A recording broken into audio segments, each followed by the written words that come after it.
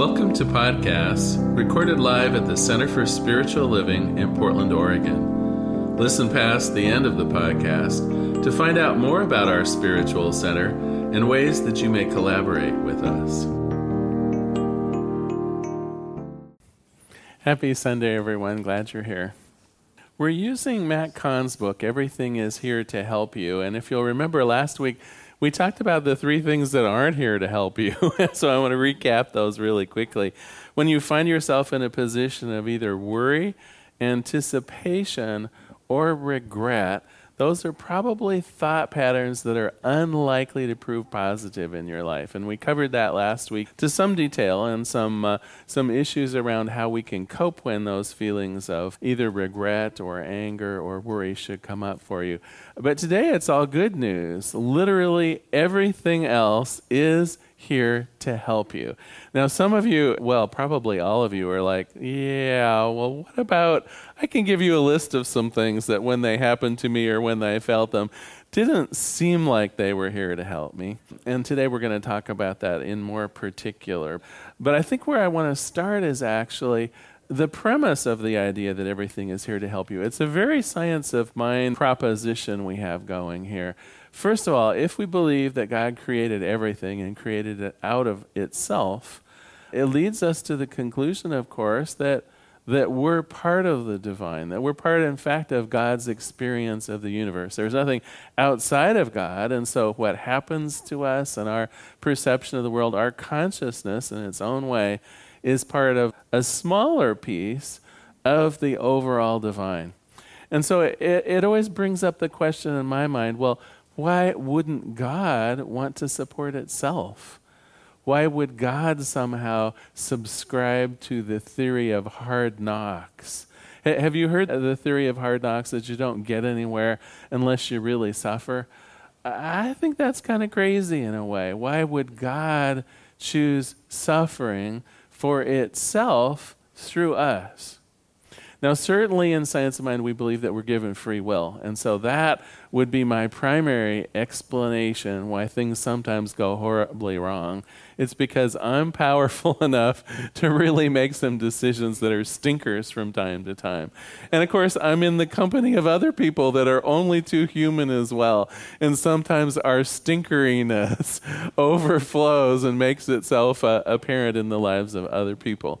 And so, yeah, things, as they say, happen, but otherwise, everything really is here to help us. Let me explain. Matt Kahn does a lovely job in the book of taking really quite a grocery list of all of the things that maybe seem negative in our lives, or feelings that when they arise bring the idea of negativeness into our world, and one by one knocks them down. One by one explains why, well, on the surface this does look pretty bad, but let's take another look. And so I've selected three of what I think of as primary ones out of the book today that I want to discuss. The first one is a difficult one. It's loss. And whether you've lost a friend or a family member, whether you've suffered a loss in your home or of property, when things like that come up, doesn't it feel like a part of you is missing? And what Matt Kahn says is, this is actually useful for the development of our spirit. Not that we need to go through a loss in order for our consciousness to grow, but when we do go through a loss, it's reminding us that we are not beholden to other people and other things. It's that reminder that there's a part of us connected into something even higher, that we don't need to look towards a friend, we don't need to look towards our living situation, we don't need to look towards our home or our families for the definition of who we are and the power that we have. It's the reminder that our primary connection is to Spirit itself. And so when we feel a loss, if maybe some of our property is vandalized, when we feel a loss, a friend has passed on or a loved one has made their transition, certainly we feel that loss. That's appropriate. That's what the grieving process is about. And we know that the grieving process can take, whatever it takes for an individual. And the reason that we don't succumb to the depths of that is that we also know our primary relationship is to Spirit itself, something that is eternal, and that our own soul, our own spirit is eternal.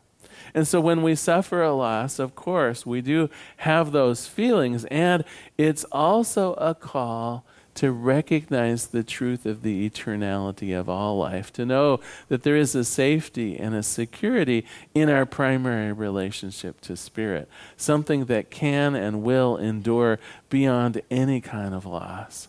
So yes, we feel the loss, and it reminds us that life endures. It reminds us that we are in ourselves and in our own relationship to God always safe and secure, always.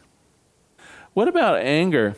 In polite company, I'm thinking of myself as I was growing up. In polite company, we were not really allowed to be very angry. Does anyone identify with that? I don't know if this was more of a little boy thing than a little girl thing, but I suspect it was probably pretty universal.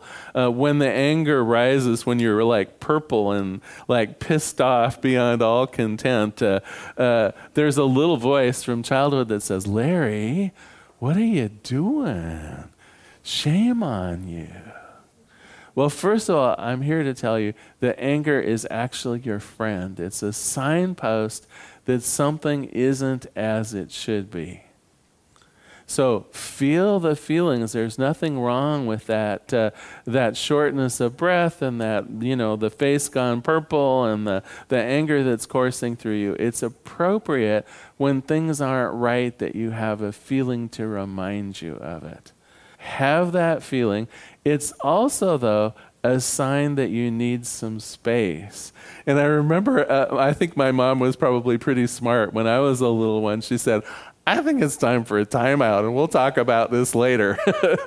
And you know what? As adults, when we're feeling the anger, when rage comes up in us, it's actually a good signal of self-care, because I'm here to tell you, good decisions are not born in the midst of anger. Good decisions are born with rational thought after the anger. So the anger is here to tell you something's not right.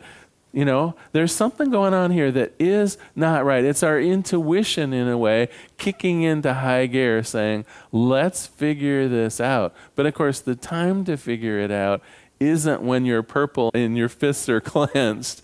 So give yourself the time out. And here's where often I think we make the mistake. Often our mistake is, well, okay, so that's past. I'm going to hope for the best that it doesn't happen again, right? We kind of stuff that useful information that something isn't right and just kind of hope for the best. Well, the trouble is you're actually building up those layers of unresolved anger. And there will come a time when a friend in all innocence says something that's like putting the last straw. Have you ever heard that was the last straw? And I know that you feel it and can kind of sense it when someone has put the last straw and suddenly, oh my gosh, it's like the volcano erupts. And sometimes the volcano is not even in any context of what just happened, because you're reacting to years of upset. You're reacting perhaps to years of shame or other feelings, and suddenly, oh my God, the volcano. So instead of that, the process really is we feel the anger, we give ourselves the time out, but that anger is a signpost that something isn't right. So when we are calm, when we're in our right thinking again, it's time to pick up what was wrong. It's time to put some understanding and some intelligence, some rational thought into actually solving the problem. Now, anger is a call for both figuring out things that are going in the world that are not appropriate. It's also the call to begin setting boundaries and problem solving with the people that you love and care about that perhaps are participating in this anger, right? It's that time in a level-headed way, the anger has passed, to talk about what is right for you and not right for you. Not while in the anger, but using that anger as the impetus to be making good, safe, loving, and appropriate decisions for how you want to be treated in the future, what's right for you, what's not right for you. Basically going inward to find out what is true and proper for you, and the ability to stand firm in that, the ability to negotiate from that place actually of power. Once the anger has passed, then we can stand in the integrity of our own power and make decisions, set boundaries, and move forward. So we've covered the idea of loss and anger. I have another biggie that we need to talk about, but I think I'll introduce it with a joke so it doesn't seem like quite such a biggie. So a fellow went to a psychiatrist complaining of crippling fear in his life. Every time I lay down, every time I'm in bed at night, I get this terrible feeling that there's someone or something under the bed. And I got to tell you, I stay awake all night. Wow, responded the psychiatrist. You know, I haven't really heard of adults having such a phobia, but all phobias can be treated. It will likely take around 10 to 20 sessions. I charge $150 per visit. The psychiatrist explained the procedure, and the fellow said, you know, I think I'm going to go home and think about it. Well, weeks passed, and when he didn't come back, the professional thought he should give the man a courtesy call to see what's going on. How come I didn't hear from you, he said. Well, responded the man, when I came home and told my wife about the cost, we thought we should save some money, so we just sawed the legs off the bed. So yes, the last thing that we need to talk about is fear. And I got to tell you, for whatever reason now, fear is at a fever pitch going on right in the United States. We need to be able to look at the triggers and the ideas that are bringing up fear for us right now. Because fear, believe it or not, is one of the tools that can be here to help us. Now, fear is closely reliant to worry. And you'll remember last week we talked about the idea of worry not being useful. Worry is when we have a fear, and instead of acting upon it in some positive way, we just keep it going. Well, what if this happens? And what if that happens? And then what if that happens? And then what if I lose my job? And then what if I can't find another job? And what if I'm too old to get a better job? And pretty soon you're in, it's like a cyclone of negative thoughts. It's very difficult to get out of. And so absolutely this idea of worry because of fear, something we need to put out of our mind. That is not helpful. But fear itself, believe it or not, is your intuition again telling you that something isn't right. It's that niggling notion that something is about to happen or happening right now or could happen. And so again, once we have allowed that emotion to process, now how does fear typically present itself in our body? It could be that shortness of breath. Have you ever had the feeling like the hairs on your hands and the back of your neck were kind of standing up?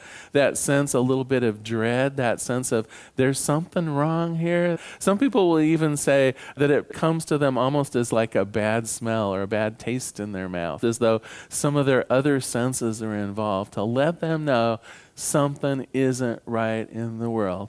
Well, once again, the experience of the feeling itself is there to be processed. We comfort ourselves. We do what is necessary right in the moment. Sometimes fear means we need to run across to the other side of the street or to dial 911. And of course, for those kinds of fears, we immediately take action and whatever we need to do to be safe. But so often there isn't something to be done. We allow the fear to process through us in that chemical way. In about a minute or about 2 minutes at the most, that chemical sense of fight or flight will dissipate. And that's when we engage our thought process. What is Spirit telling me isn't quite right? What plans can I put into effect that will mitigate this fear? Last week I teased you with an example. Most of us have either been teenagers or have teenagers. Well, in fact, I guess if you have one, you, by definition, we're the other. In any case, everyone knows that, of course, for many, many years, our job is what? Absolutely to protect our children at all odds, to keep them safe. And then, gosh darn it, they turn into teenagers and then eventually adults, and they're self-sufficient. And there comes that in-between time when they're wanting more autonomy, and we're finding it very difficult to imagine that our 16 or 17 or 18-year-old can make all the good decisions they need to be safe in the world. They're staying out all night. They're partying with friends that we're not so sure about, and so on. And of course, there has to come that middle ground between the 5-year-old that needs to be protected and the 50-year-old that's living totally autonomy. It's not just a switch we pull. And so, of course, sometime in there, the fears arrives. Is she safe to be out past 10 o'clock? Is that boy that he's hanging out with into drugs? Those fears will come up. Those fears will come up, and they are a signpost that, yes, something does need to be done. So we allow the chemical part of the fear to pass through us, and then we don't just hope for the best. Now is the time to engage our thought processes. Where am I in this continuum? There still needs to be the element of my longer life and life wisdom around what's safe and what's not. And there also needs to be the autonomy of someone who is nearly an adult and wants to make the decisions, even sometimes the not good decisions, on their own. Where is the middle ground? It's the call for us to have honest conversations with the people that we love. It's the time of compromise. It's the time of what does safety really look like, and what does freedom really look like. It isn't a time to bury our head in the sands. The fear is there to be processed using our good thought processes and our negotiating skills. And so we have that conversation. And we listen intently to also the needs for freedom. Do you see how this can turn into an absolute positive thing? Because you're not just processing on that one night when someone stayed out too late. That was the signpost. But the real conversation is, how do I give you the freedom that you're due as someone who's 17 or 18 years old? And how do we accommodate my lessening of the reins and my urges to have you be 7 years old until the end of time, right? It's that place of loving negotiation. So we could take something as scary as fear for the life of a child and turn it into an opportunity for something that's truly beautiful. And I would suggest to you that all fears can be handled in that way, whether it's the fear of instability at work, whether it's the fear of our body having some of the issues it may have from time to time as we're getting older or experiencing a disease. We can look at the fear, allow it to process through our body, see it as a signpost of something that needs to be taken care of, and then with love and with the integrity of our more spiritual means of thinking, we begin the negotiation process. We begin figuring out what is reasonable to be done in this case. If it involves other people, we go with the idea of love and compromise. If it's something in our own mind, we begin looking more rationally at it. Do I need to be afraid of this? Is this perhaps just a natural process occurring that I have no control over?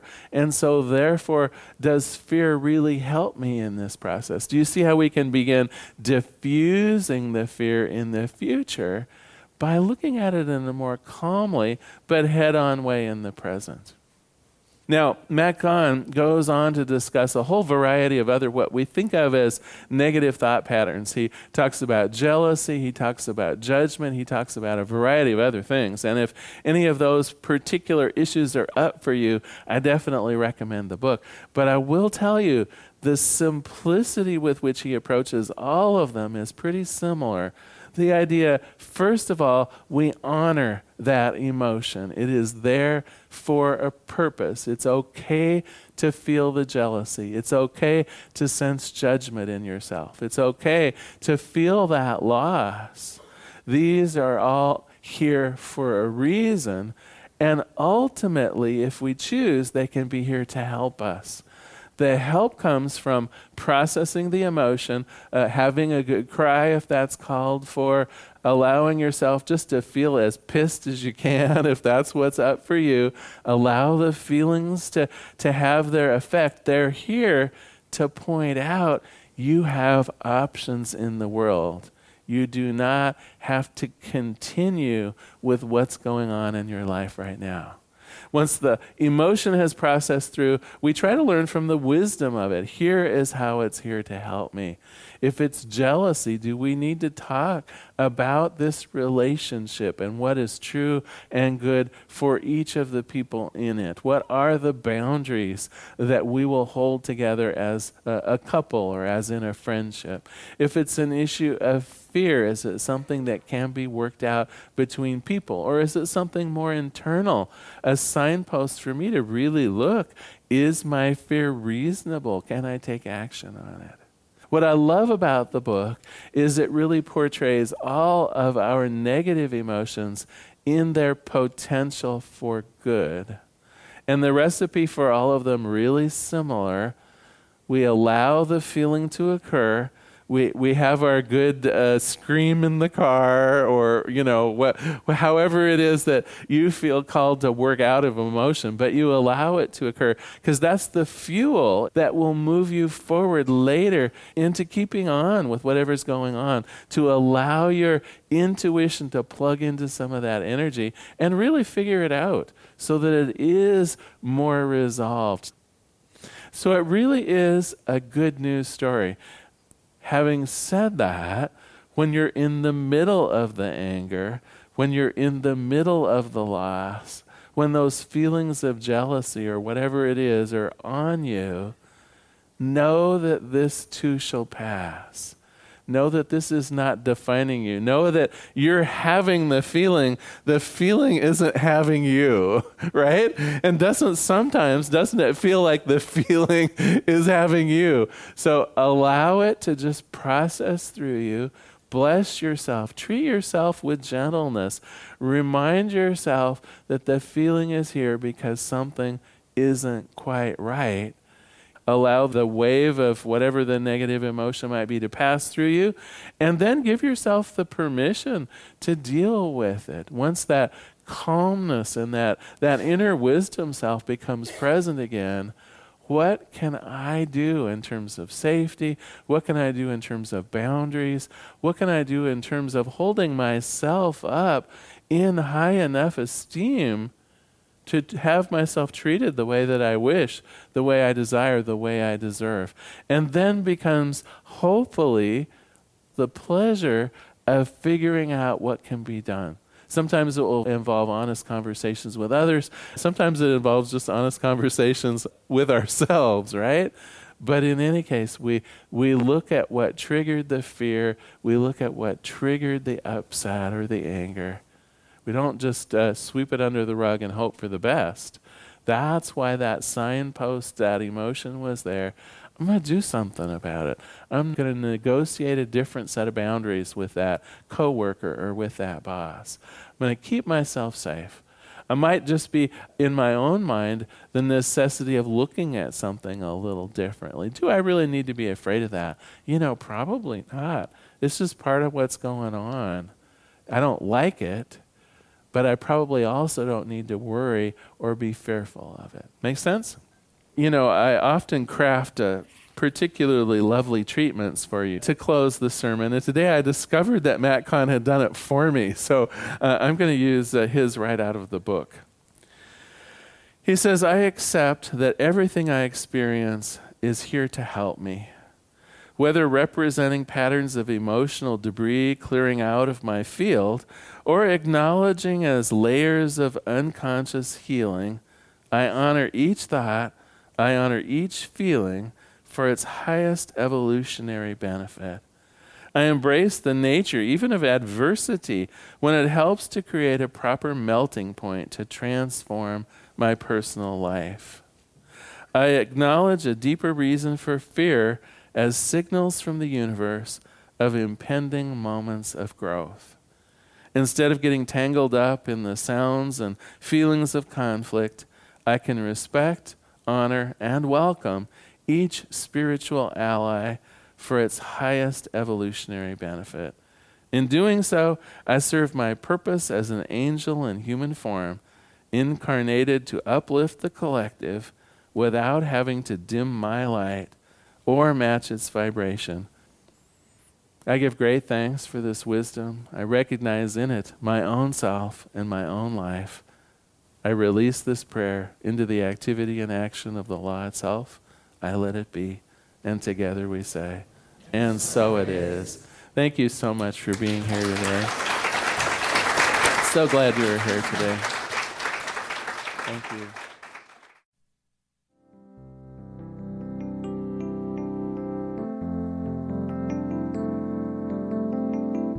We hope you enjoyed today's podcast.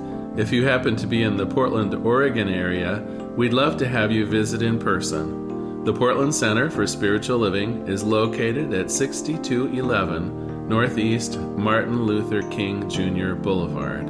We have inspirational services at 9 a.m. and 11 a.m. every Sunday. We also have many programs, classes, and workshops developed just for our online audience. To find out more, go to our website at cslportland.org and look under the Online tab. We have a variety of content dedicated specifically for our podcast listeners. Our mission is to open hearts, ignite minds, and make a difference. If you'd like to support our center and its podcasts, you can donate online at cslportland.org/donate.